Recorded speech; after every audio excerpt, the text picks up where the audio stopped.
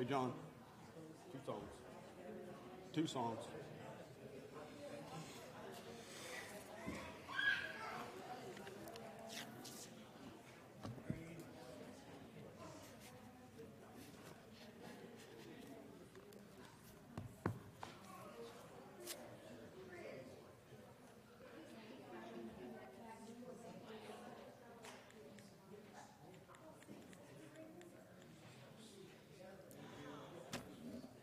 Good evening. It's time to get started tonight. We begin with number 52. 52.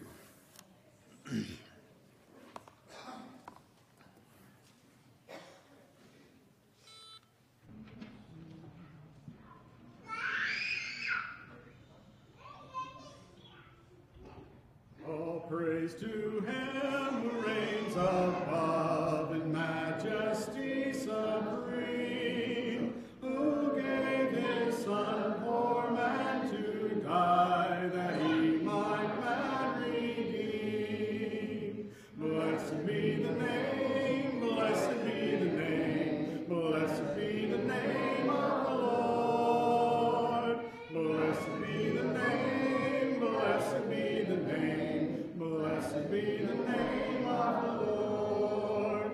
His name above all names shall stand, exalted more and more. At God the Father's own right hand, where angel hosts adore.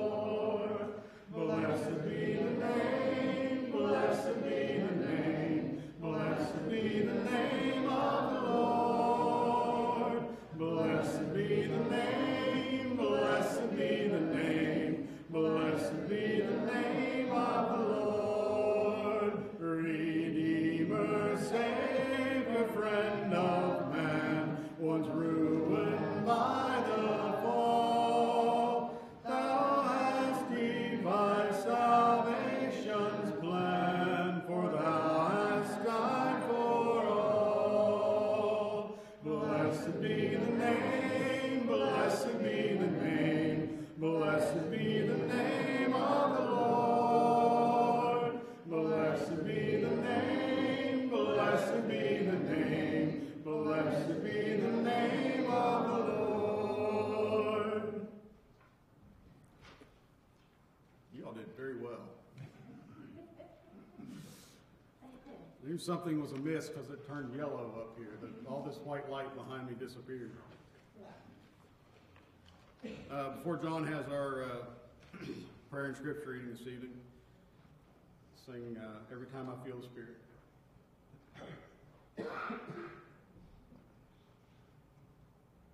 Maybe.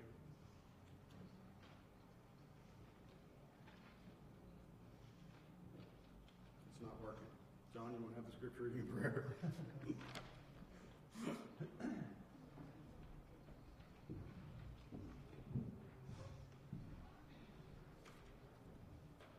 Let's pray at this time.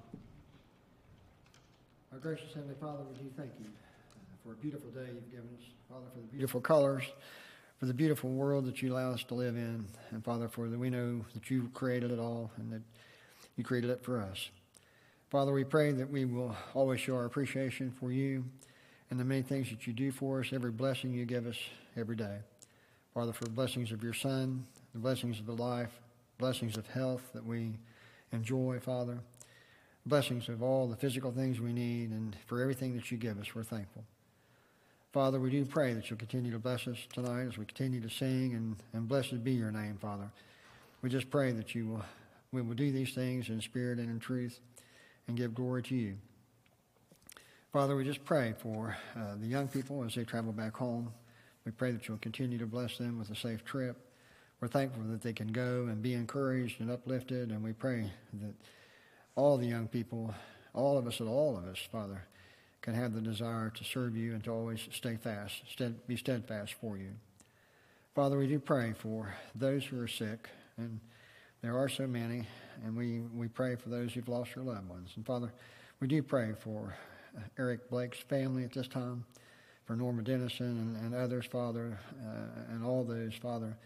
We're thankful for his love for you, and We ask your blessings upon him and upon the family, Father, at this time. Father, for the Thompson family at their loss, we ask your blessings upon them as well. Father, for Mildred Jones's family, we pray your blessings upon her family at this time. And Father, we just pray that you'll continue to be with those who are ill, Father, as Greg Lawson in particular, Father, that you'll bless them and strengthen him to overcome the problems that he has, Father. Strengthen Rick Keister, Father, that you'll strengthen him and help him to overcome the COVID and without any issues, Father, otherwise. Father, we thank you that you've blessed Miss Huron. We pray that you continue to bless her. And Father, we just pray that you'll bless all those who are facing cancer and dealing with cancer, and with Rusty and with Kelly and all the others, Father, at this time. It's just we realize so many of them need you in a special way, and only you can provide that healing. And Father, you through the work of the doctors, Father, but you in particular. Father, we just thank you for your love for us and your care for us. Father, for the country that we live in, we do ask your blessings upon it, though, as those who run and make major decisions for the country as a whole, that they will look to you and bless those, as in Jason and others, Father, that kind of deal with the issues day by day and realize the hard time it can be to persuade so many, Father, to live, to think morally, Father, and Christian, as we are, Father, we pray, a Christian nation. Father, just help us through the night. Help us through this week in our work, at school, at home, whatever we may be involved in. Just help us to show you in our lives. It's in Jesus' name we pray. Amen. 1 Kings chapter 15. 1 Kings chapter 15. Verses 1 through 4. Now in the 18th year of King Jeroboam, the son of Nebat, reigned Abijam over Judah. 3 years reigned he in Jerusalem, and his mother's name was Maacah, the daughter of Abishalom. And he walked in all the sins of his father, which he had done before him, and his heart was not perfect with the Lord his God, as the heart of David his father. Nevertheless, for David's sake did the Lord his God give him a lamp in Jerusalem, to set up his son after him, and to establish Jerusalem.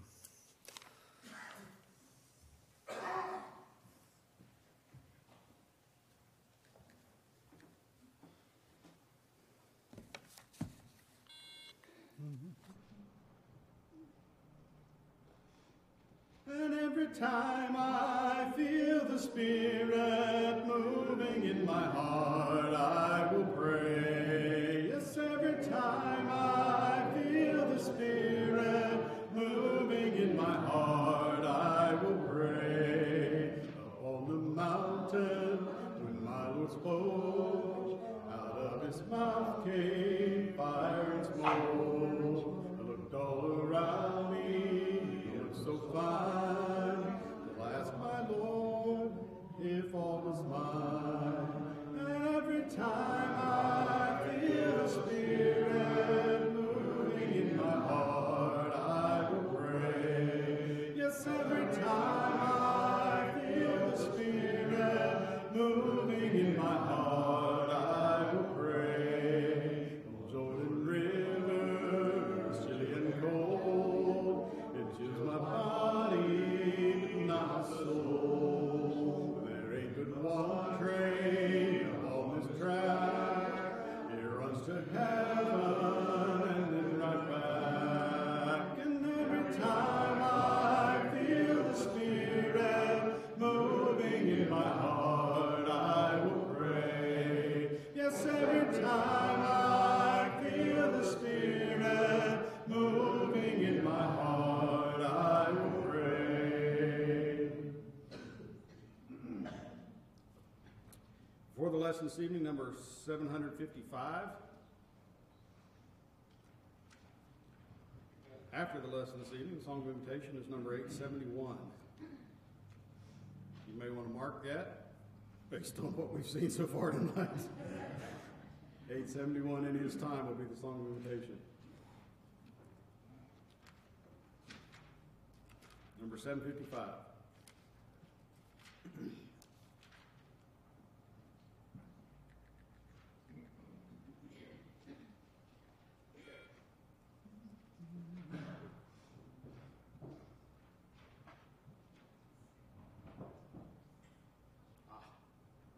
Wrong page. Sorry.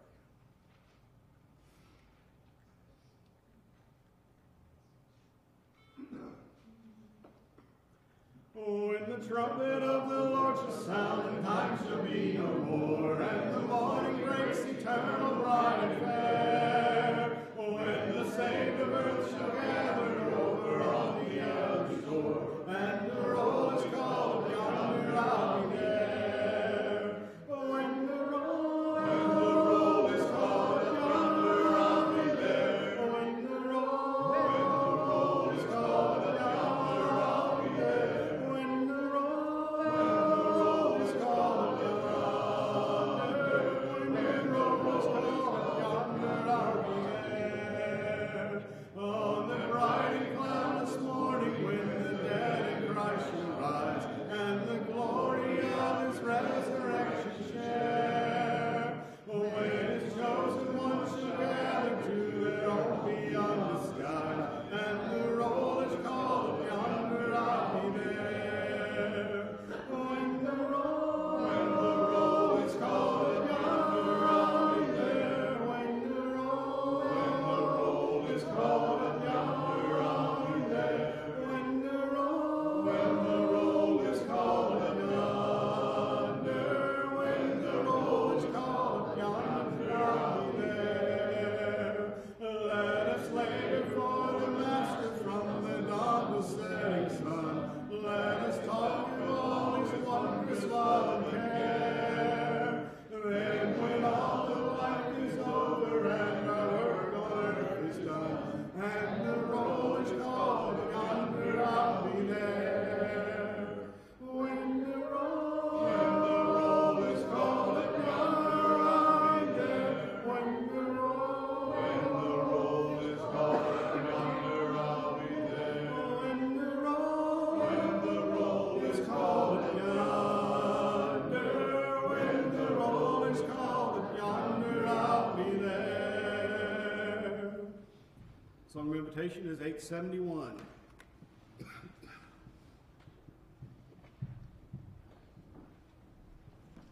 Good evening. Be turning to 1 Kings chapter 15. 1 Kings 15 is where we're going to spend at least part of our time tonight. We're in the middle of a series where we are talking, I'm calling it binge reading through the Bible, because we're following some of the folks who are in Jesus' genealogy found in Matthew chapter 1. We're following them throughout the Old Testament, figuring out what God wants us to learn from these men and women that happen to be in Jesus' genealogy. As we do that, we are covering a great majority of the Old Testament. And so we get a bird's eye view, I suppose, of the Old Testament. So maybe it'll be helpful for you like that. Tonight we're talking about a guy that's a little bit different. And so his story is found in 1 Kings chapter 15, as well as 2 Chronicles chapter 13. So mark your spots there. We're going to be flipping back and forth between these two passages. But first, we're going to deal with 1 Kings chapter 15. Last week we talked about Rehoboam. Rehoboam was a bad king. He had not wholly set his heart on the Lord. He had not devoted himself to God's plan or God's to love of God. He hadn't planned to be devoted to God, and so he got distracted by various other things. His son is going to fall into the exact same camp. His son's name is Abijam. At least that's what he's called here in 1 Kings 15. He's going to have another name in 2 Chronicles 13, which is interesting. And so we're going to talk about why that is tonight. But let me introduce you to him from 1 Kings chapter 15. So in the 18th year of King Jeroboam, the son of Nebat, Abijam began to rule over Judah. He reigned for 3 years in Jerusalem. His mother's name was Maacah, the daughter of Absalom.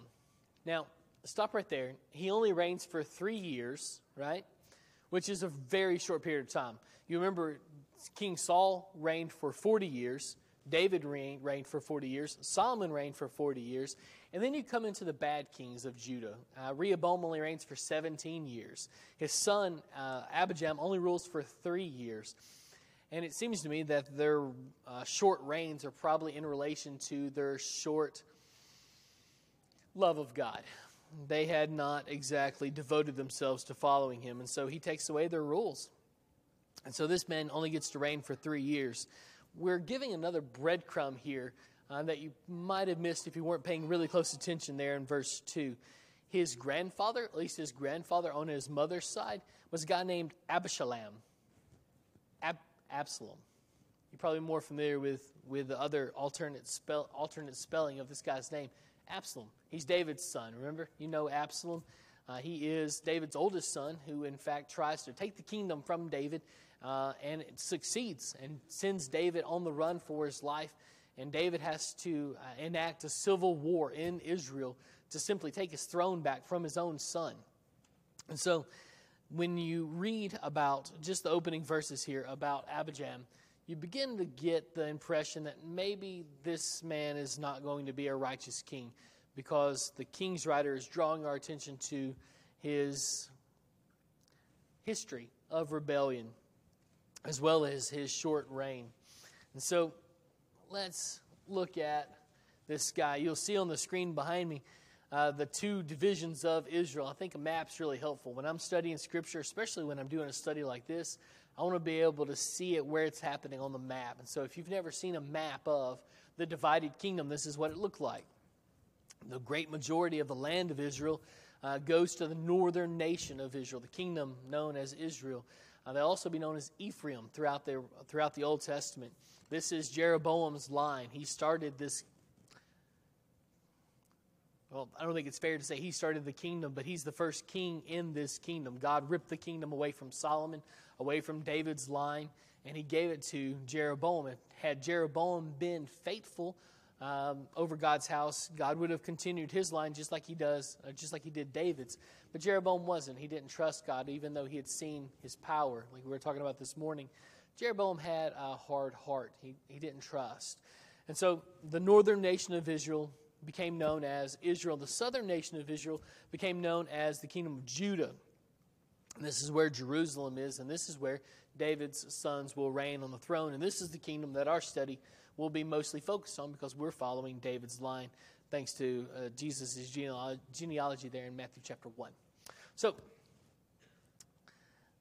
Abijam reigns only 3 years. His maternal grandfather was Absalom, so we're already on the know on this guy that maybe he is not somebody that we're going to be proud of. His faith isn't going to be something that is a good thing. You may have to help me advance the slide. I don't seem to be able to do it. This man, just like his father Rehoboam, is not wholly devoted to the Lord. Listen to verse 3. And he walked in all the sins that his father did before him, and his heart was not wholly true to the Lord his God, as the heart of David his father. Nevertheless, for David's sake, the Lord his God gave him a lamp in Jerusalem, setting up his son after him and establishing Jerusalem. You're going to want to underline or circle that verse, and this one as well in verse 5, because these are key to understanding Abijam's, the point God wants to make, I think, through Abijam's life. Verse 5 says, because David did what was right in the eyes of the Lord, and did not turn aside from anything that he commanded him all the days of his life, except in the matter of Uriah the Hittite. Now there was war between Rehoboam and Jeroboam all the days of his life. The rest of the acts of Abijam and all that he did, are they not written in the books of Chronicles of the kings of Judah? And there was war between Abijam and Jeroboam, and Abijam slept with his fathers, and they buried him in the city of David, and Asa his son reigned in his place. Next week, Asa is a good man, a good king who loved God and wholly devoted himself to following God. And so we can be excited about Asa, but today we have to deal with Abijam. And so what's Abijam's deal? Well, he doesn't seem to have devoted himself to following the Lord. He seems to have been distracted by some other things that are going on around him. In fact, if you can just notice in verse 6, there was war between Rehoboam and Jeroboam all the days of whose life? Of Abijam's life. He doesn't even make significant enough impact at least for the good in this kingdom, to be able to note it for himself. And he kind of rates as a second billing here toward the end of verse 7. He says there was war between Abijam and Jeroboam. It's kind of like an afterthought. Oh yeah, there was also a war between Abijam and Jeroboam, but Abijam didn't really reign long enough. God didn't allow him to reign long enough to make that big of an impact, to be memorable. Now, hold your finger in 1 Kings 15. Flip over to 2 Chronicles 13. 2 Chronicles chapter 13. Let me introduce you to Abijah. You're going to note that these two guys are the same guy. It's a different spelling of his name, but there's a couple of indicators here that let us know that this is the same guy we've been talking about from 1 Kings 15. So in the 18th year of King Jeroboam, Abijah began to reign over Judah. He reigned for 3 years in Jerusalem. His mother's name was Micaiah, the daughter of Uriel of Gibeah. So the time that he rules is the same. The time that he starts ruling is the same. And an alternate spelling for his mother's name is Micaiah. So his mom's name's the same. Now, this daughter of Uriel of Gibeah, it looks like Absalom probably had a daughter. Maybe this is his great-grandfather. The term there could be used. Absalom could be his great-grandfather instead of his grandfather. So maybe Uriel is his grandfather. That seems to be the most logical conclusion, because we know that this man is the exact same king that we've been talking about, although he's going to act vastly different. Listen to what he says here. Abijah went out to battle, having an army of valiant men of war, 400,000 chosen men. Sounds like a pretty good-sized army, doesn't it? I mean, can you imagine 900 years before Jesus was born, about the time this man is reigning, having an army of 400,000 guys? You don't find that type of army until Genghis Khan comes around. The numbers of this conflict that's about to happen are egregious.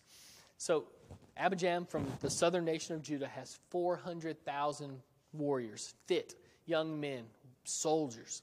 The only problem is Jeroboam in the north has 800,000 fit young men, soldiers, who are going to fight these 400,000 soldiers. And so that's the conflict that we're going to be reading about here in 2 Chronicles chapter 13. So follow along here. Start in verse 4. Then Abijah stood up on Mount Zemaraim, that is in the hill country of Ephraim, and said, so he's in the northern nation of Israel. He's brought the fight to them. And now he's going to talk to them. And his entire speech is recorded for us here. And while he's doing this, Jeroboam is running his army around to the back end of Abijah's army. And Jeroboam's going to have soldiers on both sides. Because remember, his army doubles Abijah's army. And so he's got 400,000 over here, 400,000 over here. And they're just going to squash Abijah's army right in the middle of them. It's a good plan. Jeroboam's overlooked a fact, though. So listen to what Abijam says. He says, hear me, O Jeroboam, and all Israel. Ought you not to know that the Lord God of Israel gave the kingship over Israel forever to David and his sons by a covenant of salt? So he's saying, I'm your rightful king. Jeroboam is not. You need to come back. Come back under the banner of David. Verse 6, yet Jeroboam the son of Nebat, a servant of Solomon. This guy's just a servant of Solomon the son of David, rose up and rebelled against his Lord. And certain worthless scoundrels gathered about him and defied Rehoboam the son of Solomon, when Rehoboam was young and irresolute and could not withstand them. So he kind of says, Jeroboam's just a loser. He's a servant even. He's not kingly material. He doesn't have any business holding a throne. He wouldn't know what to do with it if you gave him a book about how to be a king. But here's this guy. He has taken advantage of the Davidic line, David's sons, specifically Rehoboam. Rehoboam was too young to know what was what. Jeroboam took advantage of him. Verse 8, and now you think to withstand the kingdom of the Lord in the hand of the sons of David, because you are a great multitude and have with you the golden calves that Jeroboam made for you gods? It's going to get worse in Abijah's mind. He says, not only are you defying not only are you not lined up with the rightful heir of David's throne, but you are rebelling against the rightful heir of David's throne. And just because you've got a big army and you've brought these cows made out of gold that Jeroboam told you to worship, you think those things are going to save you? Those things are going to work against you. He's making a pretty good argument here, isn't he? So verse 9. Have you not driven out the priests of the Lord, the sons of Aaron, and the Levites, and made priests for yourselves like the priests of the other lands? Whoever comes for ordination with a young bull or 7 rams becomes a priest of what are no Goliaths. So he says here again, not only have you done all these things, but you kicked out the rightful priests of God, and you put in their place these nobodies who God had not ordained. And the things that they're serving aren't real gods anyhow. They don't have any power. It's the picture of Elijah standing on top of Mount Carmel going, maybe you should call to your God louder. Maybe he's in the bathroom. Maybe he's on a vacation. Because he's not real. So he's not going to answer you. That's what Abijah is envisioning here. In verse 10, he says, but as for us, the Lord is our God. Yahweh is our God. And we have not forsaken him like you guys have. It's kind of what he's implying there, or directly saying. We have priests ministering to the Lord who are sons of Aaron and Levites for their service. They offer to the Lord every morning and every evening burnt offerings and incense of sweet spices, set out for the showbread on the table of pure gold, and care for the golden lampstands that its lamps may burn every evening. For we keep the charge of the Lord our God, but you have forsaken him. So he says, we're doing all the stuff right. We've got the rituals right. We're worshiping correctly. And he says, you're not, northern kingdom of Israel. And you came out to this battle, and you got a really big army, and you brought all your supposed gods with you, and you think they're going to protect you against Yahweh? Are you kidding me? You've forsaken him. You spit in his face. And you think he's going to protect you? No. You're going to lose this battle. And so he's pleading with them almost to come back under the Davidic line, come back into the southern nation and reunite this kingdom. But it's not going to work because this thing is from God, like we talked about last week. And so look at what he says in verse 12. Behold, God is with us at our head, and his priests with their battle trumpets to sound the call to battle against you, O sons of Israel. Do not fight against the Lord. Do not fight against Yahweh, the God of your fathers, for you cannot succeed. These are the same people who grew up biting on their wow.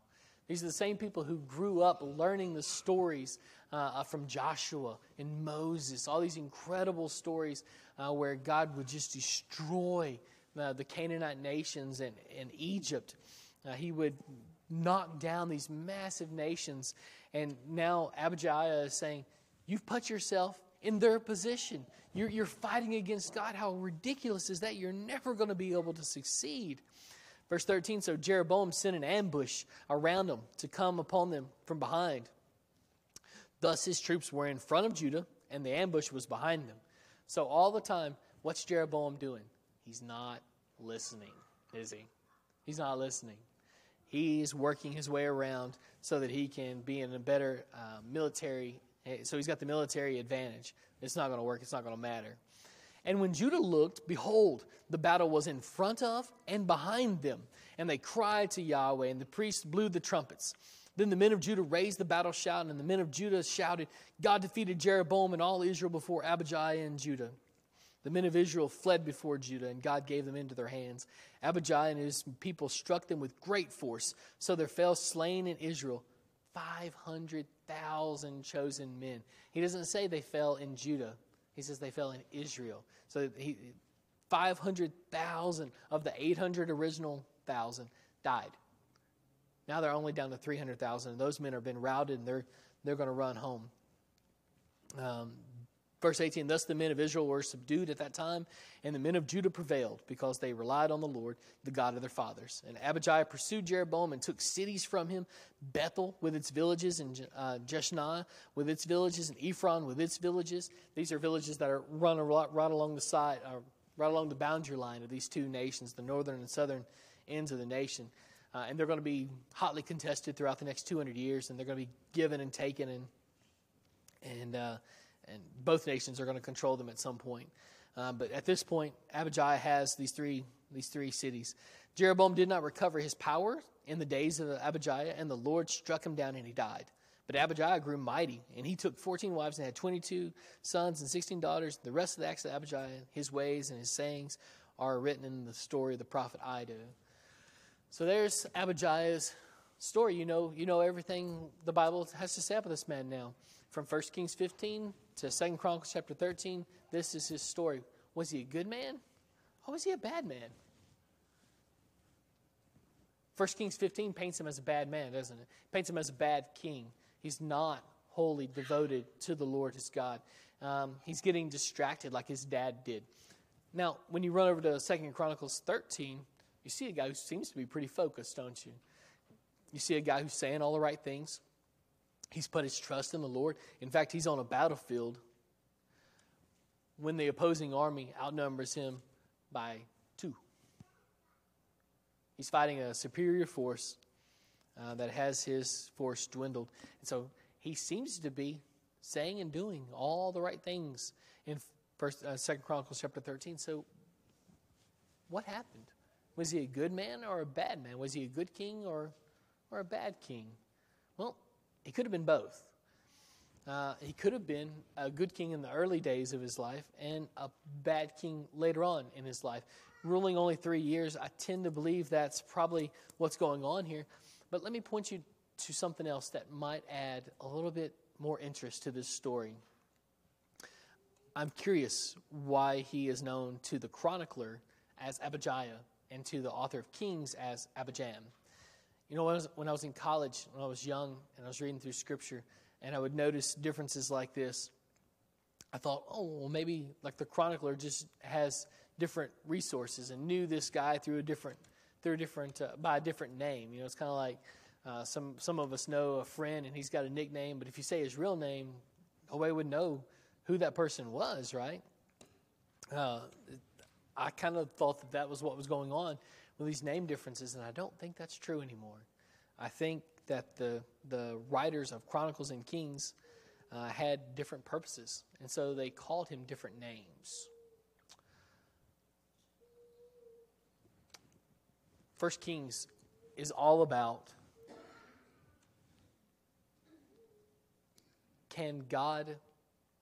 was God powerful enough to stop the exile? 1 Kings answers that question. Was God at fault for not stopping the exile? Was he not strong enough to stop the Assyrian army from coming in and taking us over, destroying everything? Is God at fault here? Kings answers that with a resounding no. He did not lack power, certainly. Well, maybe it was his goodness. No. Again, the King's author says it's not because God's not good enough. It's not because he doesn't love you enough. Those aren't the reasons why he has allowed this thing to happen. This is punishment. He didn't break covenant. You did. And he points the finger at Israel and he says, you broke covenant, not God. So Kings is all about drawing our attention to how these men and women that the Kings writer is talking about, how they broke covenant with God. And so Abijah is called Abijam in 1 Kings chapter 15. And his story is one of sin. It's one of not being wholly devoted to the Lord, because that's what the author of Kings wants us to take away. It's one of the things that he wants us to see. God wasn't at fault for the exile. He did it. It was punishment. It wasn't that he wasn't strong enough to keep Israel out of the exile. It was a punishment to them for breaking covenant with Israel. And so the King's author is going to draw our attention to the king's sins specifically, but also to the sins of the people. And so Abijam falls under that category here. Interestingly enough, Abijam, it means something. You know, have you ever done one of those little, seen a bookmark or something with your name on it at a gift shop? And says, oh, your name means follower of God or whatever. Abijam means something. It means my father is Yam. Now, who is Yam? Yam is a Canaanite god. In fact, he is one of the big, if we can put it like that, big Canaanite gods. You familiar with Baal? Some people pronounce it Baal, B-A-A-L. Yam is Baal's enemy. These two guys fight over and over throughout their history together, apparently, supposedly. In the mythology here, these two gods fight back and forth. And so when the King's author starts talking about this king, he says, his name is, my father's Yam. He's not an Israelite. He is by blood, right? He's one of David's descendants. So his blood is like David's, but his heart is much more like a Canaanite's heart. He's not following God. Now, what's so interesting is when you get to 2 Chronicles chapter 13, I think you probably find his real name, Abijah. My father is Yahweh. Interestingly enough, Jeroboam and Rehoboam both named their sons Abijah. These dueling kings who have split the kingdom that was once united, once one. They've split it in two, and they both say, Yahweh's on my side, by naming their sons, Yahweh is my father, Abijah. Both these men have sons who are named Abijah. Now, this section of Israelite history becomes very, very confusing at this point because a lot of these guys have either the same name or very similar names. But I think that's what's going on here. Both these guys are saying, God's on my side. And so they name both their sons, or both name their sons Abijah. Yahweh is my father. And so I think you probably find Abijah's real name recorded for us here in 2 Chronicles chapter 13. Chronicles, interestingly enough, answers a different question than Kings does. Kings was God not strong enough to keep us out of the exile? Did he break covenant with us? And the answer, of course, is no. You broke covenant with God, and so he's punishing you. Sorry.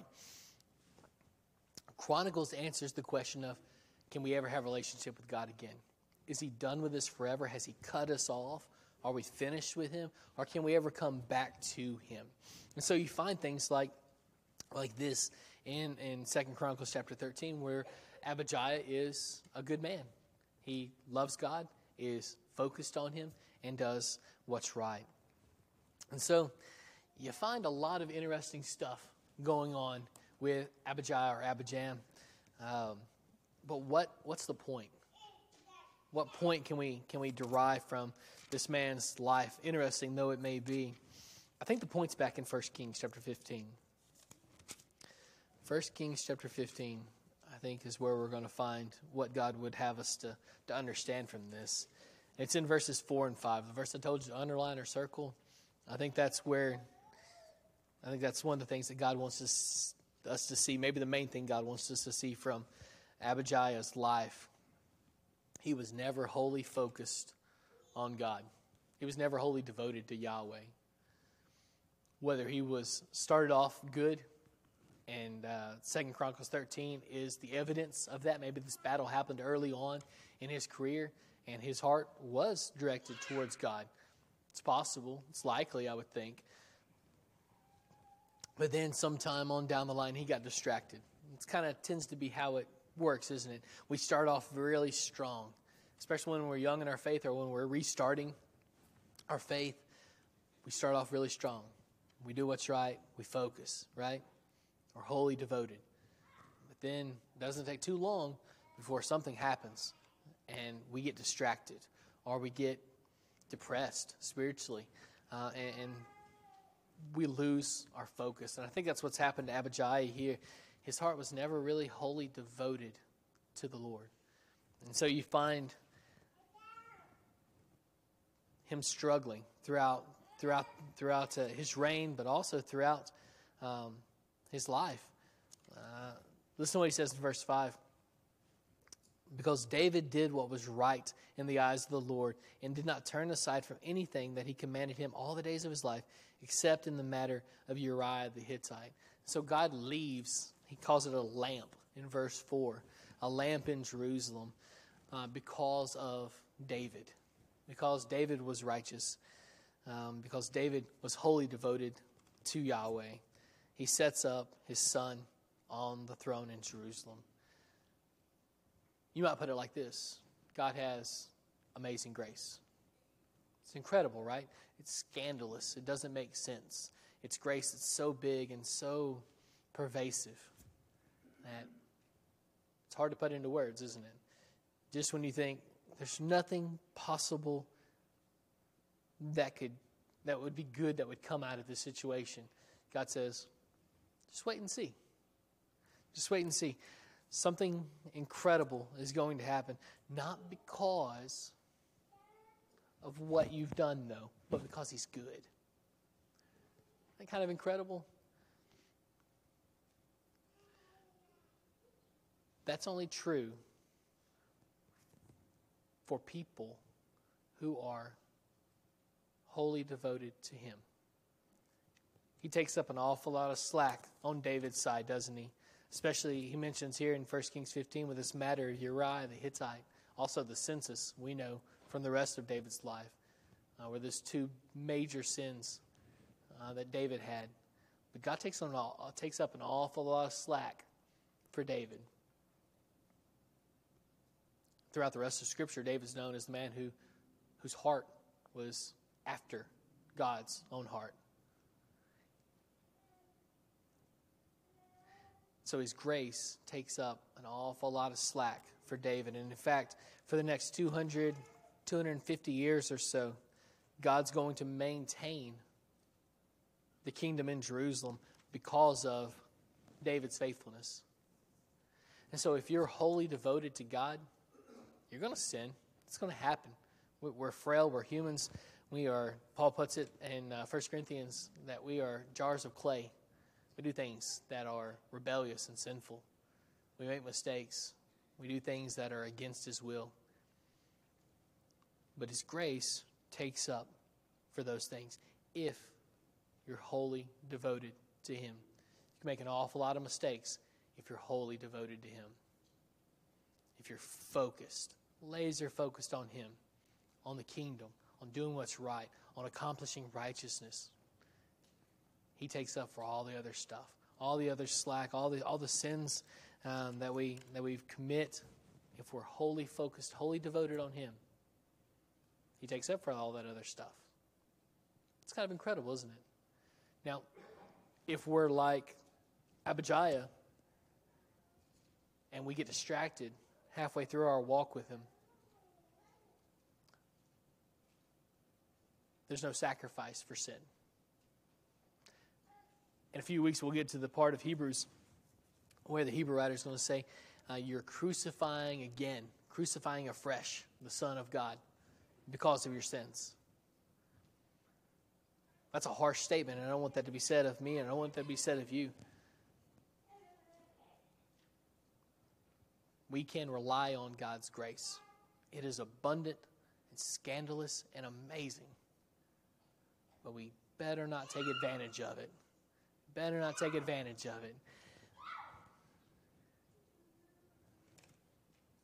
Tonight, if you need to be baptized into Christ, having your sins washed away, we want to aid you in that request. That's the only way to come to salvation, is to obey Him in this matter, to be baptized into Christ, having your sins washed away. Maybe you've already made that decision tonight, and you just need the prayers of the congregation here to be focused, to do what's right, to be wholly devoted to the Lord. If you have any need tonight, won't you come as we stand and sing? It is mine.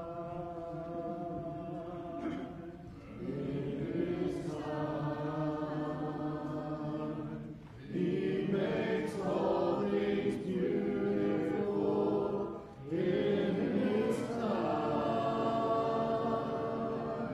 Lord, we show Thee every day as You're teaching me Your way.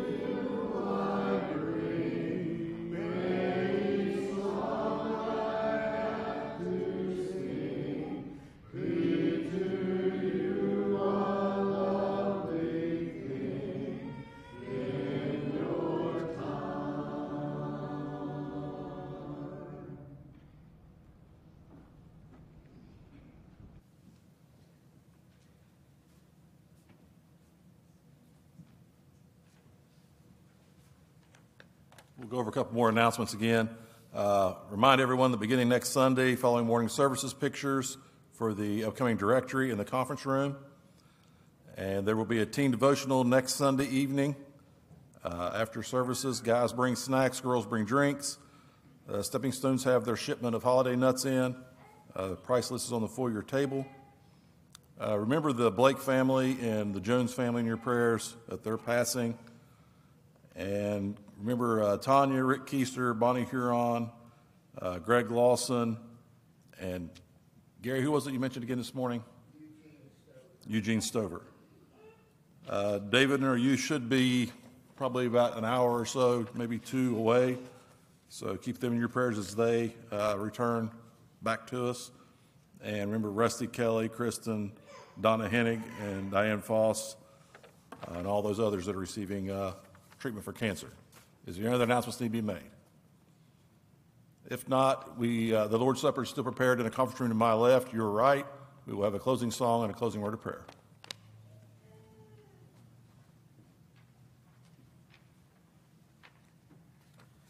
Let's close this evening with Bless the Name of Jesus.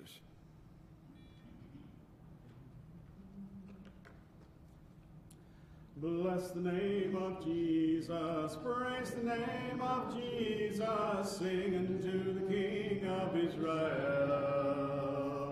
Bless the name of Jesus, praise the name of Jesus, sing unto the King of Israel. And I sing glory, glory, glory to his name forever. Glory, glory, glory to his name. Bless the name of Jesus, praise the name of Jesus, sing unto the King of Israel. Bless the name of Jesus, praise the name of Jesus, sing unto the King of Israel.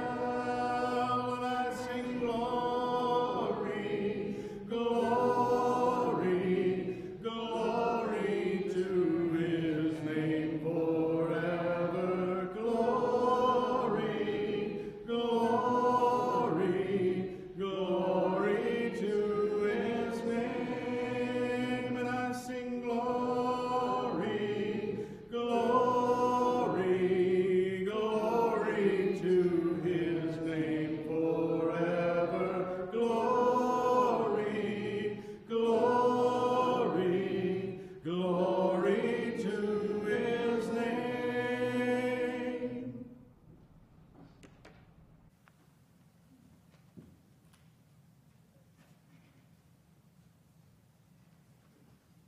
Let's pray. Dear Lord, we come to you end of our service, Father, thanking you for today, for this first day of the week that we can come and worship you, Father. We thank you for the ability to do so. We thank you for being our God and for your grace and your mercy and your love and for Jesus, Father, and what he means for each of us, Lord. And we just pray that we will let our light shine and show others your love through us, Father. And Father, we thank you for the church here at Rome. We thank you for all that you do for us, and we're mindful of all those that are in need of prayers at this time, Father, those that have been mentioned today. Just continue to be with each of them, bless them, watch over them. Pray for Dave and Mandy as they're traveling back with some of the youth. Give them safe travels home, and continue to be with the Blake and Jones family and this time, and bless them. And Father, just be with us as we prepare to leave here to head home. Give us all safe travels, a good night's rest tonight, and pray that we will do our best, Father, to live for you through the week and to always keep our focus upon you in all that we do. Father, forgive us when we do fall short. And it's through Jesus Christ we do pray. Amen.